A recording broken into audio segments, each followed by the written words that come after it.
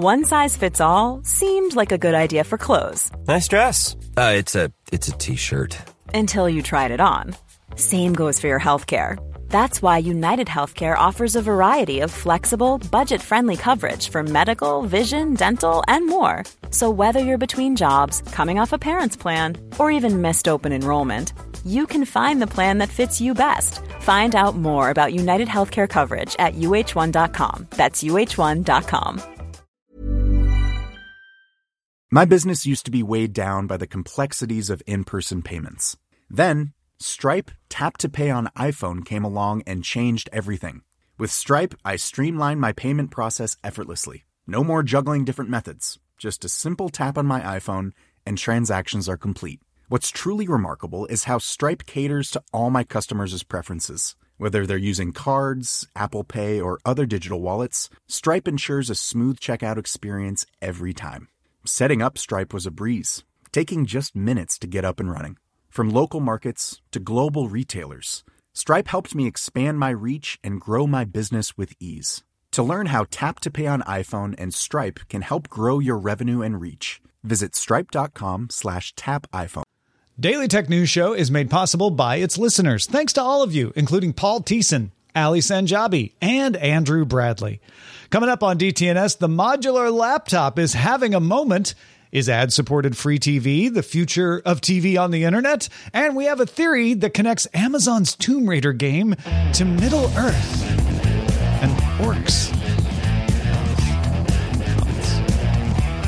This is the Daily Tech News for Thursday, December 15th, 2022 in Los Angeles. I'm Tom Merritt. From Austin, Texas, I'm Justin Robert Young. And I'm the show's producer, Roger Chang. Exactly today, 22 years ago, I went on the first date with Eileen Rivera. Hey, happy anniversary. Thank you. Sarah Lane has the day off, but the quick hits do not. So let's start with those. Google finished rolling out Matter smart home standard support to Google Nest products and Android. Nest devices on the latest firmware and Android devices running Android 8.1, as well as an updated Google Play services, all now support Matter. The Nest Wi-Fi Pro, Nest Hub Max, and second-gen Nest Hub are now Thread border routers as well. The Nest Wi-Fi and thermostat will receive upgrades to act as Matter controllers in 2023. For now, you can only use an Android device to pair Matter devices to Google Home, but Google will update its iOS app to support pairing in early 2023. The Linux Foundation announced the formation of the Overture Maps Foundation with founding members Amazon Web Services, Meta, Microsoft, and TomTom. The foundation will work to create reliable, easy-to-use, and interoperable open map data. This will integrate with existing open map data from OpenStreetMap and member-contributed map data. The foundation expects to release its first data set in the first half of 2023. That sounds like a very busy time between our first two quick hits. Yeah, no kidding. Where's Google and Apple in that list? I'm curious. Yeah. The Montrose, California search and rescue team reports they received a call from Apple's emergency SOS service after a car went over an embankment and down 300 feet on a mountainside in Angeles National Forest. The occupants of the car had no cell coverage, but used the new service introduced in September for iPhone 14 models. Apple's emergency service relayed the call to the LA County Fire Department, which looped in sheriffs and the search and rescue team in Montrose. Accurate latitude and longitude led Rescue Copter 5 to the two people who had mild to moderate injuries. They were transported to a local hospital. Hey, tech done good. Yeah. Drone delivery company Zipline expanded its partnership with the government of Rwanda to add delivery sites in rural and urban locations throughout the country. Zipline expects the move will triple delivery volume and includes medicine, medical supplies, nutrition, and animal health products. Zipline says it completed over 215,000 deliveries in 2022. The deal will also provide any government agency with access to Zipline services. And the tech story in China is about to change. The Wall Street Journal sources say Chinese government officials are re-examining its policies over the past couple of years toward the tech sector. They're preparing to wind up all those long-running investigations into internet companies, you know, the ones that have caused companies to pull IPOs, the ones that have caused companies to get out of certain businesses. This could potentially see apps for DiDi Global's ride-hailing service finally restored to app stores, and it's part of a larger effort to achieve economic growth goals for China in 2023. So winds are changing to not be headwinds on tech anymore. Don't know if they're tailwinds quite yet. Somewhat related to those goals is the fact that Foxconn has ended its point-to-point closed-loop production system at its iPhone plant in Zhengzhou, which restricted employee movements to dormitories and work sites. Remember, they had a full-on shutdown because of COVID, but they've been in this closed-loop system both before and after that. That has caused delays in iPhone shipments, but it looks like all of that is winding up. Local authorities have lifted the high-risk COVID status on the entire area earlier this week.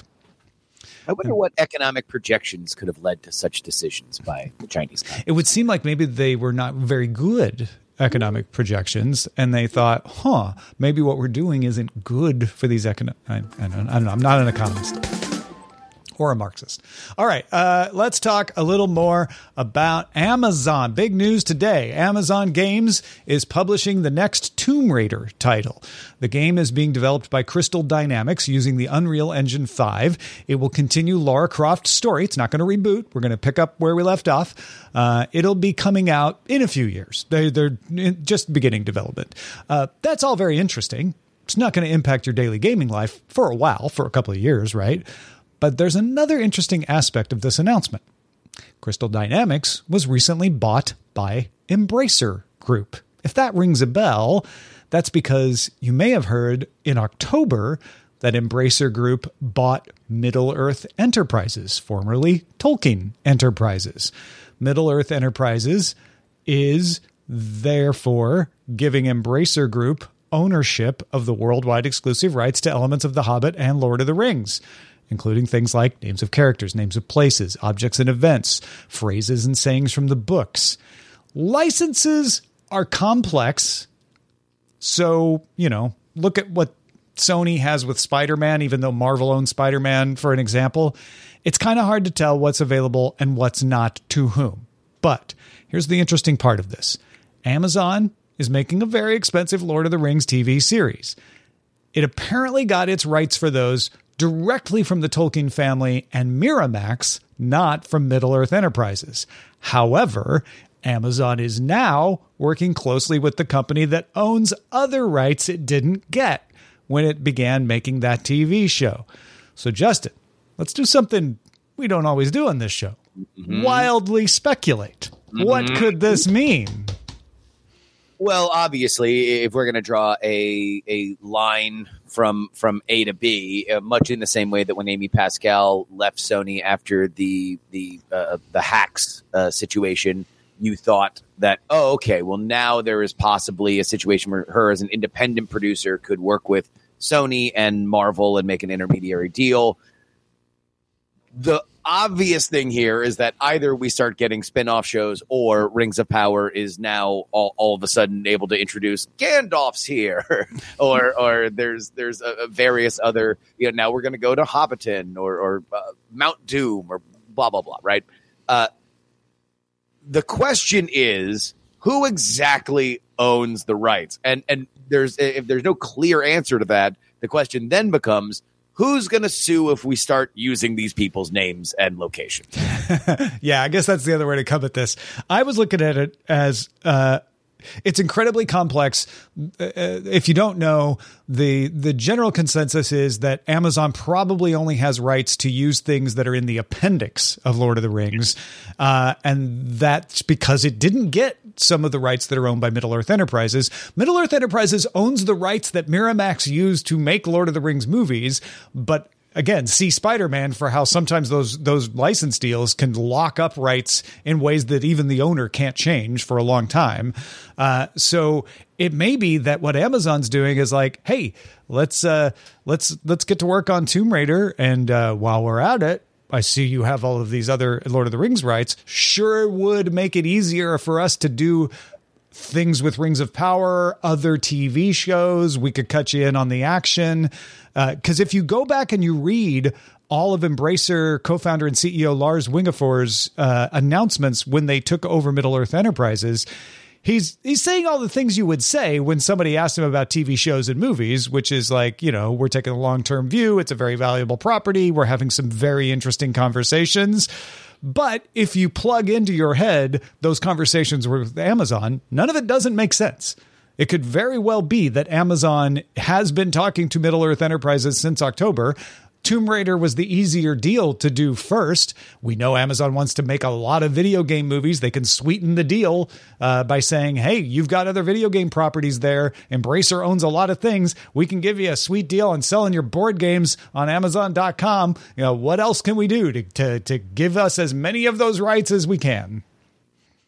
The larger question here is, from Embracer's perspective, is what's the price here? Hey, Jassy. How much are you willing to write a check, and how many zeros are going to be on the end of it? Because you went to the Tolkien family, and boy, you wrote a lot of zeros. You wrote a lot of zeros, and you want to know what? Maybe you called our bluff. I'm sure that they had conversations before that deal got signed, and I'm sure Amazon initially wanted to buy everything so they could make something that referred to everything that you remember from the books and the movies. However, they didn't. And one would assume that came about because they couldn't come to a monetary deal. Now Rings of Power has been made. Amazon remains an extraordinarily wealthy company that can cut deals. So maybe there is something here. And this is kind of a get-to-know-you experience. And when Middle-earth Enterprises when they didn't get the deal from Middle-earth Enterprises, assuming they tried, which they probably did, it was under different management. Yes. You got different owners now and different incentives because of that. Middle-earth Enterprises, selling keychains and board games, not nearly as much. Amazon can't have nearly as much leverage as they can when they're making video games. And Amazon can say like, hey, we'll write you a sweet deal to publish Tomb Raider. Let's do this. What else can we do to work together to make us all a big pot of whatever currency is in Middle-earth? I can't remember what it's called. And that's something where, if you're Middle-earth Enterprises, you are effectively monetizing rights that have existed for a long time and will exist for a long time and is fractured, right? As we saw with the Tolkien family. So they're doing their best to maximize their return on a finite resource that they eventually wound up selling out to another company because they were going to be the biggest moneymaker that they could have. Now that Embracer has spent the money to Middle-earth, they're going to have to recoup it. And you got to imagine going to Amazon and figuring out a gigantic deal is probably the fastest way that they could do it. Yeah, I'm pretty positive. I'm like 71% sure we're going to see something come out of this. But they were all of them deceived. One license deal to rule them all. That's what we're looking for. All right, folks. Are you someone who regularly has wished for modular laptops? Well, my friend, this is your time. First and foremost, there is success of the Framework laptop, a modular laptop you can buy right now. It lets you swap out ports, add more storage, swap out RAM, upgrade the processor. It's not Lego modular. Sometimes you have to use a screwdriver, but it's very well documented, the parts are very well sourced. And we have a lot of folks in the audience who are Framework users and like it. Framework has been selling 2 versions of its Windows laptop for about a year now, and recently introduced a Chromebook for $999. Now, yeah, that's a couple $100 more than a Chromebook of this kind would normally cost, but Engadget's Nathan Ingram reviewed it positively, arguing that higher initial price was worth it for some people when you balance it out against the excellent upgradability and repairability that you get in that laptop. But Framework is not alone, at least in talking about the concept. You're right, Tom. Dell keeps teasing that it would like to provide you another option. Last year, it showed off Concept Luna, its take on a modular laptop. And back then, It wasn't really modular, but Dell has improved it a lot and no longer uses screws. You stick a pin in the hole of the security lock, pop off the keyboard. That gives you immediate access to the speakers, fan, motherboard, and battery, which are now modules. There are no cables, adhesives, or other types of connectors. And if you put a pin in the hole under the screen, you can pop off the LCD and replace that too. Dell is not talking about releasing this, though. And it may never release this. It may stay in the concept stage. However, Dell says it is looking into automation techniques that scale a lot of the things it's learning by developing this concept to let it scavenge parts from used laptops and reuse them. They say, like, we'd like to use a part as many as 4 times over its life. And yes, some parts have wear and tear, and that doesn't make them useful for this, but there's a lot of parts that you can get a lot more life out of than the laptop they were originally in. It's also researching recycling parts that are no longer useful into materials for new devices. So when you get to the end of life of that part, you don't just throw it in the bin. You're actually melting it down, pulling out pieces, maybe getting some rare earth metals out of it, stuff like that. In other words, Concept Luna is the hook to get people to talk about Dell's wider efforts to conserve materials and improve repairability across its lines. That includes things like using robots to do automated disassembly, automated part evaluation, and reassembly to bring down the cost of doing this kind of reusability and recovery as much as possible. Dell has been doing some things like this. Let's bring in our producer, Roger Chang, who follows this sort of thing. First of all, you've got a good example of what Dell has done already that's out in the marketplace. And I want to get your thoughts. When Framework is doing well, should Dell just kind of go into this modular laptop? Yeah, so if you're not familiar, a lot of workstation laptops are built on a very common chassis, and it's actually one Quanta out of Taiwan that builds a majority of these. But if you look at it, a lot of the features on that notebook are swappable. So if you go to Dell's Precision Workstation line, you can actually go through and pick up a manual, and you can remove and replace the keyboard. You can remove and replace the drives, the GPU in some cases, the screen, and it's all documented. Now, it's designed for your company's IT department to handle. It's not necessarily, I've never done this before, let me pull out my jeweler screwdriver and try it for the first time. But it is really flexible. I bought my dad a used one of these, and I've managed to swap out the drive. I swapped out a bum trackpad on it, and it works great. The thing I think, and what's fascinating is that Framework is doing something that a lot of other companies have tried over the years without too much success, and that is to make a modular laptop that's successful enough for them to keep doing it as a business. Once in a while you'll see one or two, but they don't go very far because there isn't enough uptake. And I think Framework's approach of putting that front and center appeals to those types of people who are very open to selecting those types of products. I think what Dell would need to do is to not just do one, but to support it. In other words, just don't have it as an afterthought. And it's like, hey, if you want to, you might be able to do, swap out the drive. One of the things like that bugged me about the Precision Work line is they don't actually make enough of the drives or whatever, like the swappable CD, DVD drives they used to make. They only made a limited set. So if you wanted to get a new one, you would have to go to eBay and find one from a used person. So they really need to support it, like sincerely support it.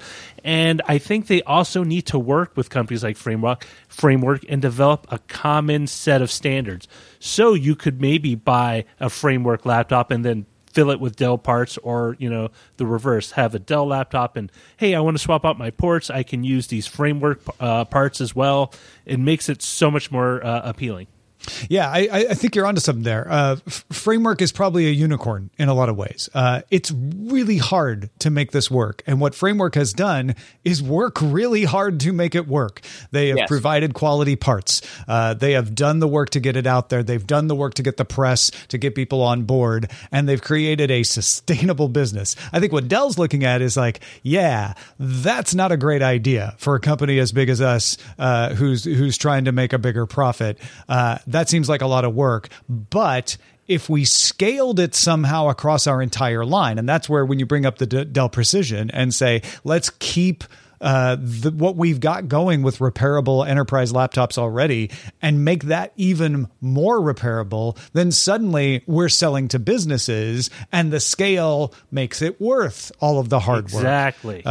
So yeah, I like what you're throwing out there. I think phase 2 is like, okay, then maybe we talk about a standard that goes across different brands, but that's kind of, you got to have more than one successful brand for that to happen, obviously. Well, folks, if you have a thought on that, if you're a Framework user and you want to like wave your flag, let us know on the social networks. Get in touch with the DTNS audience at DTNS Show on Twitter, at Daily Tech News Show on TikTok, and DTNS Pix, DTNS PIX on Instagram. When you're ready to pop the question, the last thing you want to do is second guess the ring. At BlueNile.com, you can design a one-of-a-kind ring with the ease and convenience of shopping online. Choose your diamond and setting. When you find the one, you'll get it delivered right to your door. Go to BlueNile.com and use promo code LISTEN to get $50 off your purchase of $500 or more. That's code LISTEN at BlueNile.com for $50 off your purchase. BlueNile.com, code LISTEN.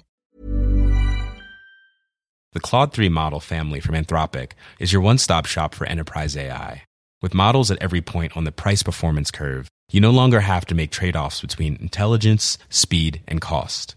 Claude 3 Opus sets new industry benchmarks for intelligence, Sonnet strikes the perfect balance between skills and speed, and Haiku is the fastest and lowest cost model in the market, perfectly designed for high-volume, high-speed use cases. Join the thousands of enterprises who trust Anthropic to keep them at the frontier. Visit anthropic.com/Claude today. My business used to be weighed down by the complexities of in-person payments. Then, Stripe Tap to Pay on iPhone came along and changed everything. With Stripe, I streamlined my payment process effortlessly. No more juggling different methods. Just a simple tap on my iPhone and transactions are complete. What's truly remarkable is how Stripe caters to all my customers' preferences. Whether they're using cards, Apple Pay, or other digital wallets, Stripe ensures a smooth checkout experience every time. Setting up Stripe was a breeze, taking just minutes to get up and running. From local markets to global retailers, Stripe helped me expand my reach and grow my business with ease. To learn how Tap to Pay on iPhone and Stripe can help grow your revenue and reach, visit stripe.com/tapiphone.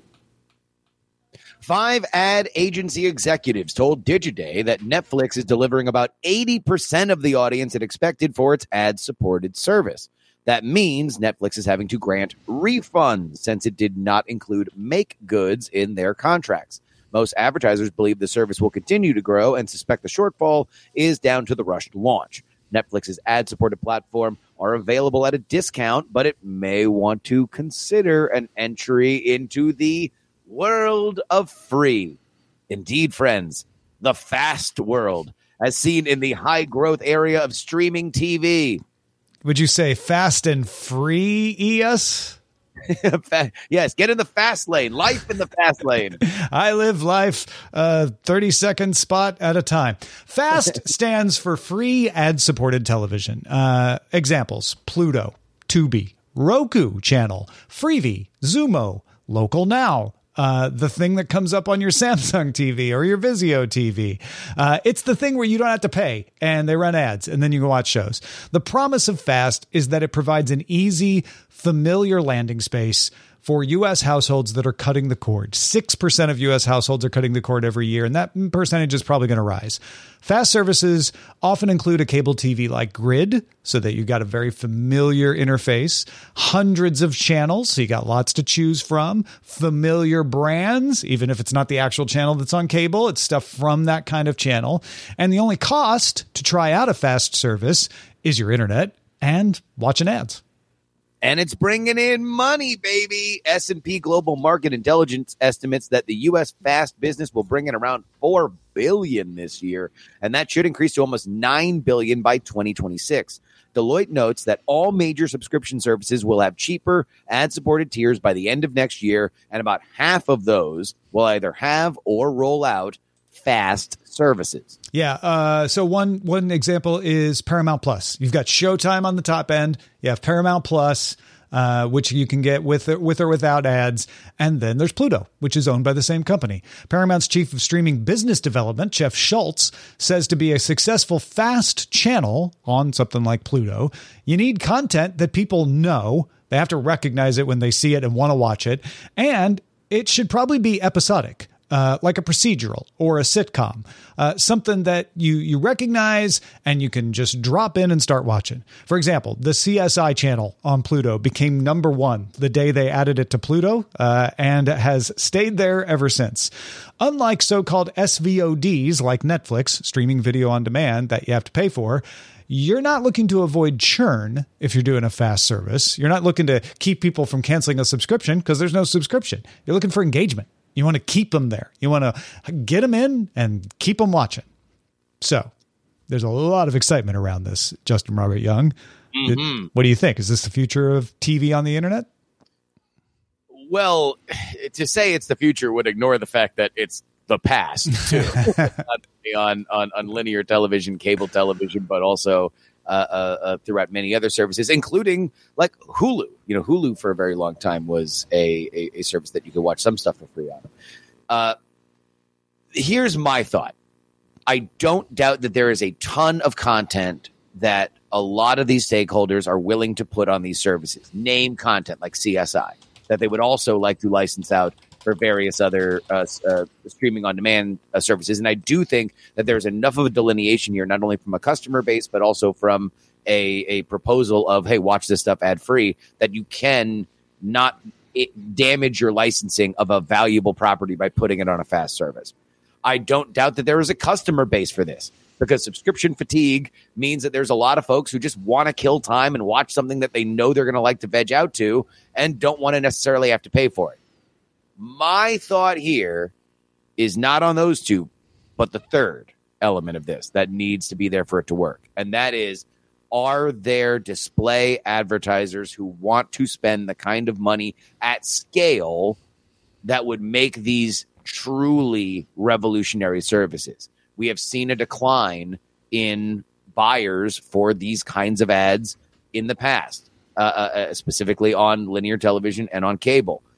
Is this a place where people are just waiting for the platform to pour the money, turn the gigantic spigot back on? Is there a new class of advertisers that really want to do this? I don't know. And at this point, I am hesitant to say that absolutely exists. Yeah. So you went right to the heart of this, which is the money, right? I think it's great at customer acquisition because it's free. And Nick with a C was asking a pertinent question. It's both linear channels and on demand. So whichever one you want, all these services usually have at least the on demand part, but also a lot of them have the grid.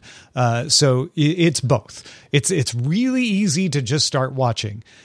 I think the programming is pretty cheap because they're usually doing reruns of stuff. They're using back catalog of stuff. They need things with, this is syndication. This is replacing syndication of the old broadcast model, which is like, we need lots of episodes. We can't afford to do a lot of originals. Roku is doing some originals, but they're kind of doing them to get you to sample. And then the bulk of the programming is stuff that's cheap to carry and show you. So the cost is low.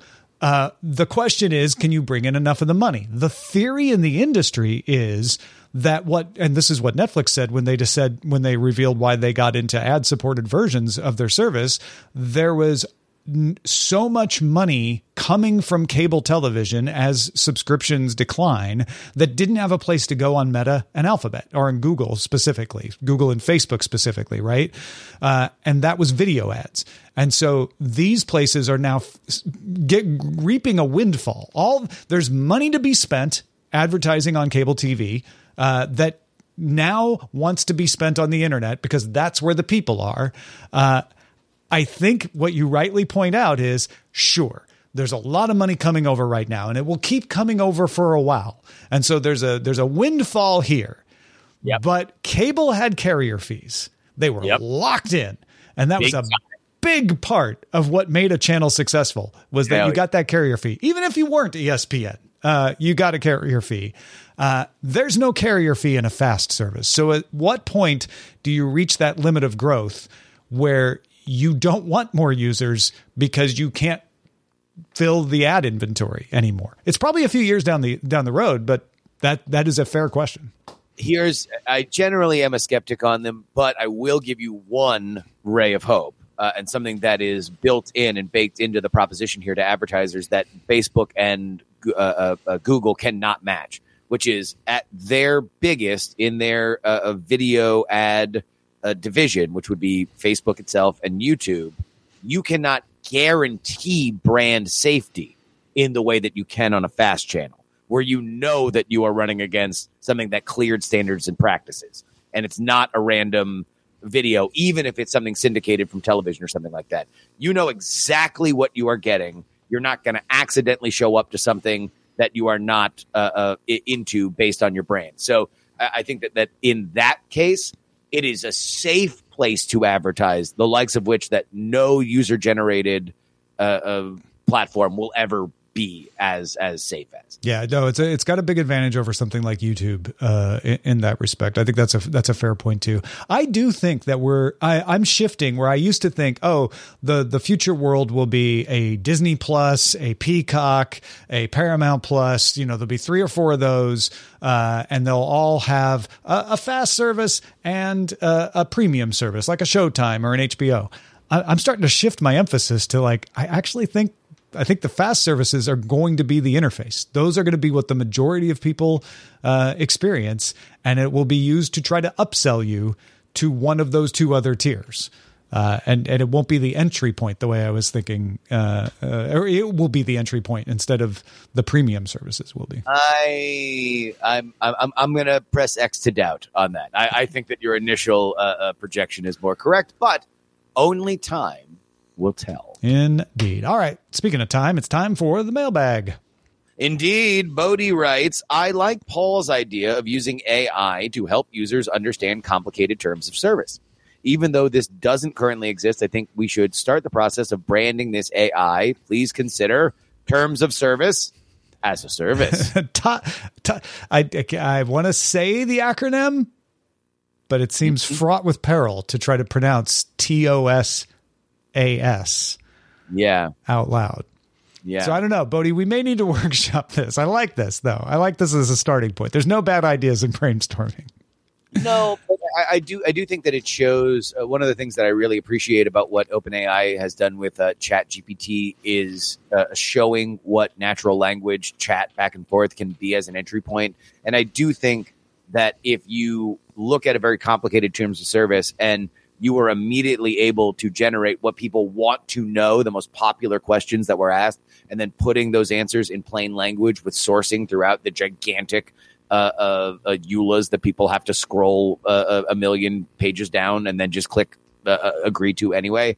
I think that is something that could be very valuable, and I would not be shocked if in the next few years we see that just become a standard. I mean, we have had EULAlyzer was something that did this. There's ClickWrapped and Tossback, and there's some Chrome extensions out there. GetTerms.io, Terms of Service didn't read. These are all manually done. There's a little bit of automation, but I feel like we're halfway there. We have services that do this. So the question is, do people not use them more often because they don't know about them, because they aren't as effective as they should be because they have to be done manually and maybe they lag behind a little? Or what I suspect is people say they care more than they actually care and they don't want to install something. And I think that that's probably the case as well, is that in general, as much as TOS situations are annoying and you are worried about a worst case scenario, we don't hear about them all that often. And so therefore people just understand them to be a random thing they click yes on so they can get to their program. I'm glad I randomly clicked yes on Justin Robert Young all those years ago and got to know him and bring him into my podcast. It's the service. Justin, what have you got going on these days? Well, Tom, I got a program called We're Not Wrong. It stars myself, Jen Briney, and Andrew Heaton. And on said program, we discuss this week the defection of Kyrsten Sinema from the Democratic Party. We break down what a quality candidate is, especially in light of the midterms. And one of my favorite things is our mail section, which we do a little bit differently compared to other shows, and mostly because I ruthlessly edit everybody's email. But there's one emailer this week for which I had to print the entire thing. Come be a part of the story, the beginning, the dawning of the masked ombudsman on this week's edition of We're Not Wrong. Yeah, and a topic dear to my own heart there. You got to go check it out, folks. We're Not Wrong. I cannot wait for you to hear it. Thanks to our brand new boss, Brian, who just started backing us on Patreon. Thank you, Brian. You know what Brian gets? What's that? He gets rewarded for loyalty. Oh. Yeah. Every 3 months you stay as a patron at every level above the opening level. There's the production assistant level, which, basically just gets rid of the ads. But if you're at any level above that, you get some extra perks, including every 3 months, we're just going to send you a thank you gift. Might be a sticker or a mug or even a hoodie at one of the upper levels. And Brian, to start the clock ticking on that. Thank you, Brian. Be like Brian if you aren't already at patreon.com/DTNS. Patrons, stick around. The show goes on for you in Good Day Internet. I have an update on my top hat.